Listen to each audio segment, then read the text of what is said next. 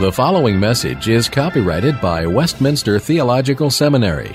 Duplication, distribution, or other use of all or any part of this message is not permitted without prior written consent. Please direct your inquiries to communications@wts.edu. For all other information, please visit the main website at www.wts.edu.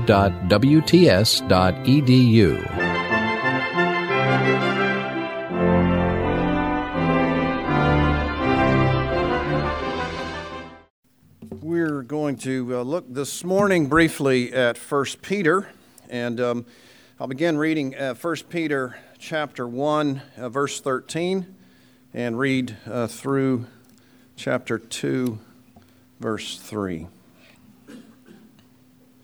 The Word of God. Therefore, preparing your minds for action and being sober-minded, set your hope fully on the grace that will be brought to you at the revelation of Jesus Christ. As obedient children, do not be conformed to the passions of your former ignorance, but as he who called you is holy, you also be holy in all your conduct, since it is written, "You shall be holy, for I am holy." And if you call on him as Father, who judges impartially according to each one's deeds, conduct yourselves with fear throughout the time of your exile, knowing that you were ransomed from the futile ways inherited from your forefathers, not with perishable things such as silver or gold, but with the precious blood of Christ, like that of a lamb without blemish or spot. He was foreknown before the foundation of the world, but was made manifest in the last times for your sake, who through him are believers in God, who raised him from the dead and gave him glory, so that your faith and hope are in God. Having purified your souls by your obedience to the truth for a sincere brotherly love, love one another earnestly from a pure heart, since you have been born again not of perishable seed, but of imperishable, through the living and abiding Word of God. For all flesh is like grass, and all its glory like the flower of grass. The grass withers, and the flower falls, but the word of the Lord remains forever. And this word is the good news that was preached to you. So put away all malice and all deceit and hypocrisy and envy and all slander. Like newborn infants, long for the pure spiritual milk, that by it you may grow up to salvation, if indeed you have tasted that the Lord is good. The word of the Lord. One of the things I find mildly annoying is people who are constantly giving Christianizing reviews of movies. You all probably have at least one person like that in your life. I remember when the Star Wars movies came out before most of you were born.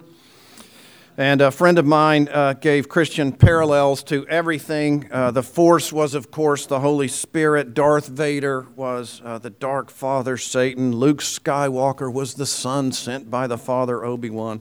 You get how it goes. It gets fairly nauseating. Same kinds of things have happened with regard to movies like The Matrix and some others. Well, this morning I want to be mildly annoying and give you a Christianized view of a movie.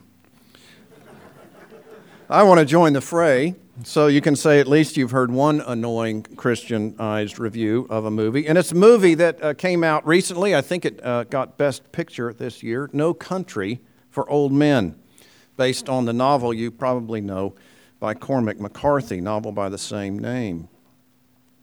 The movie opens with a man by the name of Ed Tom, so you can already tell it's set in the South, particularly now in Texas, of course. Ed Tom Bell, and Ed Tom begins with a narrative telling us something of why he is a sheriff. He explains his rationale for being a sheriff. I want to read that to you. Fortunately for me, it's written in West Texan. Ed Tom says, "There was this boy I sent to the electric chair at Huntsville here a while back. My arrest and my testimony. He killed a 14-year-old girl.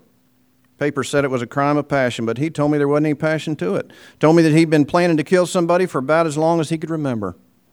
Said that if they turned him out, he'd do it again. Said he knew he was going to hell. Be there in about 15 minutes. I don't know what to make of that. I surely don't. The crime you see now, it's hard to even take its measure. It's not that I'm afraid of it. I always knew you had to be willing to die to even do this job, but I don't want to push my chips forward and go out and meet something I don't understand. Man would have to put his soul at hazard. He'd have to say, okay, I'll be part of this world. Now, the subtext of the movie, while all kinds of killings, random killings and evil run rampant, is that the sheriff, Ed Tom, is looking to the day when he can retire and get away from this overwhelming evil. He knows that the evil in the world is too powerful. He can't overcome it. He certainly can't understand it. He doesn't want to be part of it, even though it's his job to try to rein it in. And the bottom line is that this world in which he lives is no country for old men. The thing that struck me about this movie when I saw it was that it's one of the most vivid and compelling pictures of what life is like when there is no real hope of redemption.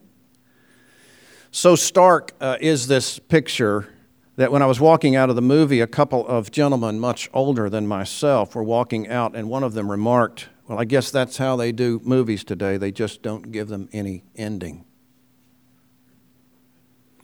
But in spite of initial appearances, there was an ending. It was an ending that injected an attempt at redemption. The movie ends with Ed Tom, now having retired, sitting at the breakfast table with nothing really to do with himself.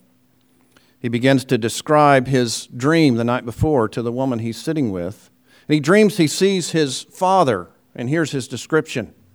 He says, "It was like we was both back in older times, and I was on horseback going through the mountains of a night, going through this pass in the mountains. It was cold, and there was snow on the ground, and he rode past me and kept on going. Never said nothing going by, he just rode on past. He had his blanket wrapped around him and his head down, and when he rode past, I seen he was carrying fire in a horn the way people used to do, and I could see the horn from the light inside of it, about the color of the moon. And in the dream, I knew that he was going on ahead, and he was fixing to make a fire somewhere out there in all that dark and all that cold, and I knew that whenever I got there, he would be there. Then I woke up." You see, the only redemption in this movie is that redemption is a dream. What's real is the overwhelming amount and intensity of evil and suffering that we confront in this world. It's so overwhelming that it eventually wears you down and you can't live with it anymore. And the only way out is a dream. Now, I think McCarthy got some things right in terms of suffering and evil, but what the movie gets wrong, I think hopelessly wrong, is that the evil that we live and breathe in this world, in this country, is not the sum and substance of the real world. What he got wrong is that redemption is a dream. Last time I was here, last fall, we looked at 1 Peter 1, verse 13. "Therefore, preparing your minds for action and being sober-minded, set your hope fully on the grace that will be brought to you at the revelation of Jesus Christ." You know that the people to whom Peter writes are in the midst of trials and suffering. They're experiencing the kind of violence and sin and evil that McCarthy depicts in this movie. But now here's Peter's point. This world of violence, sin, and evil is not the world in which the Lord's people are to reside. This is not where we pitch our tents. To put it in McCarthy's terms, the country where sin predominates is not just no country for old men, it is no country for God's elect exiles. And Peter is concerned in the passage that we read that his readers may be tempted to pitch their tents and stake their claim in the wrong country, which is not the real country of their final destiny. So he encourages them to prepare their minds for action and to be sober-minded. Now, to be sober-minded means at least to see reality for what it is, in spite of how it might otherwise appear. It's to shake off all dreams and illusions, to dismiss any notions that would undermine our grasp on reality, and to look at the world not in a distorted way, but in a way that affirms its true character. A part of this grasp of reality, says Peter, is that we are to set our hope fully on the grace that will be brought to you at the revelation of Jesus Christ. In other words, redemption is not a dream. It is as real as the here and now. The end of history is coming, and Christ himself is coming, and that, Peter says, should control how we think and live in the here and now. As a matter of fact, Peter's point is that it is just because we live our lives there and then with a view toward the coming of Christ, it's because of that, see, that we are to think of it in the here and now. That we're to have a perspective on this life that overshadows, reinterprets, and controls the sin and the suffering and the evil that surrounds us. We are, in other words, as he says in chapter 2, verse 1, to put away all malice and deceit and hypocrisy and envy and slander. Remember what happens in Narnia when the White Witch takes over? It's a great place. It's not a great place, says Lewis. It is a place where it is always winter and never Christmas. That is, I think, a nice description for a child for what true hopelessness is. All that remains is the cold, stark reality of the rule of the White Witch. Narnia is no country for old men as long as the White Witch is in control. But then what happens? Aslan comes. And what does Lewis tell us about Narnia when Aslan comes on the scene? He says, the thaw begins. The melting of the cold, stark, wicked reign of the White Witch begins when Aslan appears, and that melting will one day be complete. What the Lord is intent to highlight here in our passage in this epistle is that what takes place universally with respect to God's creation, the thaw that begins at the first coming of Christ, takes place as well in our own hearts at the point when we are born again, not of perishable seed, but of imperishable. So we're reminded here that in the midst of evil and suffering, if we're to view that as sober-minded people whose minds are prepared for action, that suffering produces the tested genuineness of your faith, more precious than gold that perishes though it is tested by fire, Peter says. And the intended goal of our suffering is that the tested genuine faith that we have because of our suffering may be found to result in praise and glory and honor at the revelation of Jesus Christ.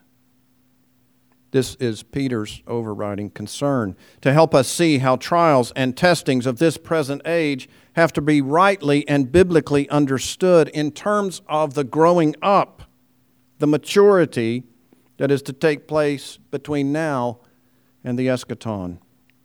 So again, in verse 8, Peter says in chapter 1, though you have not seen him, you love him. Though you do not see him, you believe in him, and, notice, rejoice with joy that is inexpressible and filled with glory, obtaining the outcome of your faith, the salvation of your souls.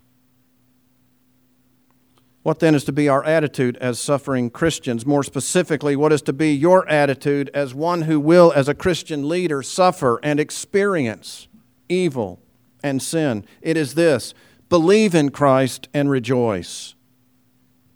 This is not to say that the trials are easy, or that Christianity is a light affair, or that difficulties are less than severe. But it is to say that we may not, as those who belong to Christ, simply see those trials and testings and difficulties in terms of what they are in themselves. We're not to think, dear friends, that life is hard and ministry is hard, and that tasks that the Lord gives us are hard, without at the same time understanding that in Christ we are to be people of joy, who are able, because of Christ, to rejoice. We only see our suffering properly. We are only sober-minded about these things. Our minds are only prepared for action if and when we see those difficulties as momentary and light afflictions preparing us for the glory that will be revealed in Christ. So Peter says, chapter 2, verse 1, put away all malice and all deceit and hypocrisy and evil and slander. Now, why does he say that? It seems to me the richness of what he's saying there may be easy to miss. It may be easy to miss in part because this begins a new chapter in the book, and so we may feel the urge simply to begin with that. We may simply think that Peter's admonition is to stay away from bad things and focus on good things, and that, of course, is true enough. But his little word there, so, says so much. It points us back to what has already been said in this epistle. It gives us the rationale or the reason why we should not live in the country where evil and sin predominate. And he says this at least for three reasons. I'll give them quickly. First of all, our identity. Peter says this because we are elect exiles. This is how Peter begins his epistle right from the start. He's reminding his readers that while they themselves do not feel at home because they are exiles, the fact of the matter is no matter where you are in this world, you are not at home because your home is elsewhere. The country where sin reigns is not the permanent, real country at all. That country is being subdued by the current reign of Christ. But there's more to it than that, at least from Peter's perspective. You may have noticed this morning that it seems to be we're in the midst of an election year in this country. And one of the interesting aspects of a democratic election like ours, as you can hear or see in any of the media out there at this point, is that candidates for the presidential election, as much as lies within them, do their dead level best to become like the ones to whom they are at the moment speaking. Those examples can be multiplied. You've probably already read or seen plenty of them. Why is it like that? It's because when the people elect their leader, it is incumbent on the leader to try to be like the people. But God's election works in reverse. It is not a democratic election. In the economy of redemption, when the leader elects the people, it is incumbent on the people to be more like the leader, which is quite the opposite of what we're used to in this country. So Peter says in chapter 2, verse 4, as you come to him, a living stone rejected by men, but in the sight of God chosen and precious, you yourselves, like living stones, are being built up as a spiritual house to be a holy priesthood, to offer spiritual sacrifices acceptable to God through Jesus Christ. You see, because Christ is a living stone, chosen and precious, it is incumbent on you to be like living stones, a holy priesthood, offering spiritual sacrifices acceptable to God through Christ. That is your identity, Peter is saying. Secondly, we're to put away these things because of our inheritance. The reason Peter says we're not to act in ways that are foreign to our identity is that those things are not for us what is real in terms of what God has done in us and through us. That is, if we act in these sinful and distorted ways, we are not sober-minded. We are losing our grip on reality. Peter explains this in the first chapter as he gives us explicit clues to what reality is for the Christian. Chapter 1, verse 3, we have been born again to a living hope through the resurrection of Jesus Christ. Verse 4, so that now we have an inheritance that is imperishable, undefiled, and unfading, kept in heaven for you. Verses 18 and 19, we've been ransomed from the futile ways inherited from your forefathers, not with perishable things such as silver or gold, but with the precious blood of Christ. Finally, as we read verse 23 and following, not only so, but we've been born again through the living and abiding Word of God, for all flesh is like grass, and all its glory like the flower of grass. The grass withers and the flower falls, but the word of the Lord remains forever. You see, that which is real for us is that which abides forever for us. Peter here is highlighting the permanence of our Christian existence and inheritance over against those temporary and for a little while realities that surround us now. Which leads to the last point, the environment. Peter is concerned that we not accede to sinful patterns of behavior because in so doing we reject the very family, the very society, the very environment into which God has brought us. Here's the problem. Some of you are probably familiar, as I learned in sociology class in college, with the concept of feral children. Now, whether or not it's true is still a question. There are stories told of young children who are raised by wild animals.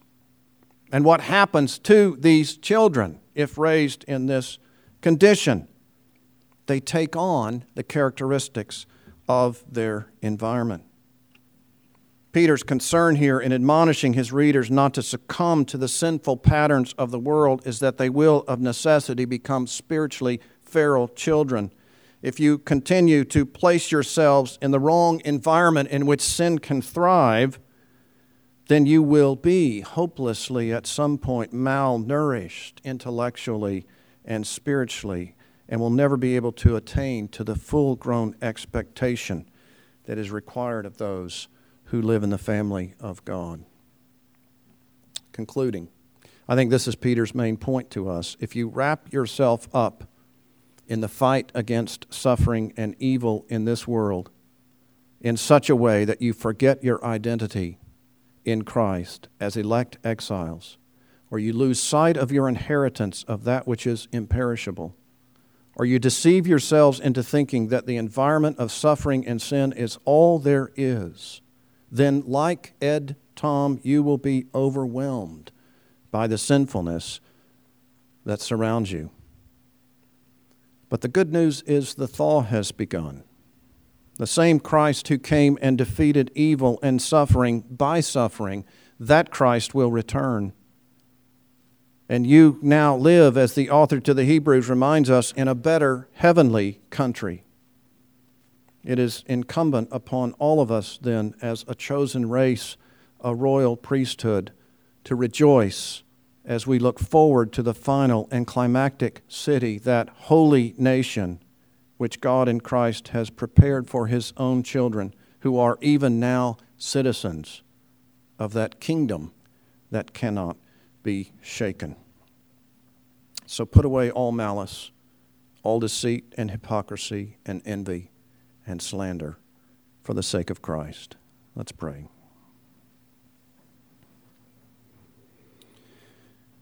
Our God, we thank you that this morning we can set our minds again on the things of heaven where Christ is, and understand again that you have set a day when He will come back to receive us, so that even now we can be encouraged to subdue the sin that remains within us, to be holy even as you are holy, that we might live and breathe as citizens of a holy nation. Bless us to that end this day, for Christ's sake.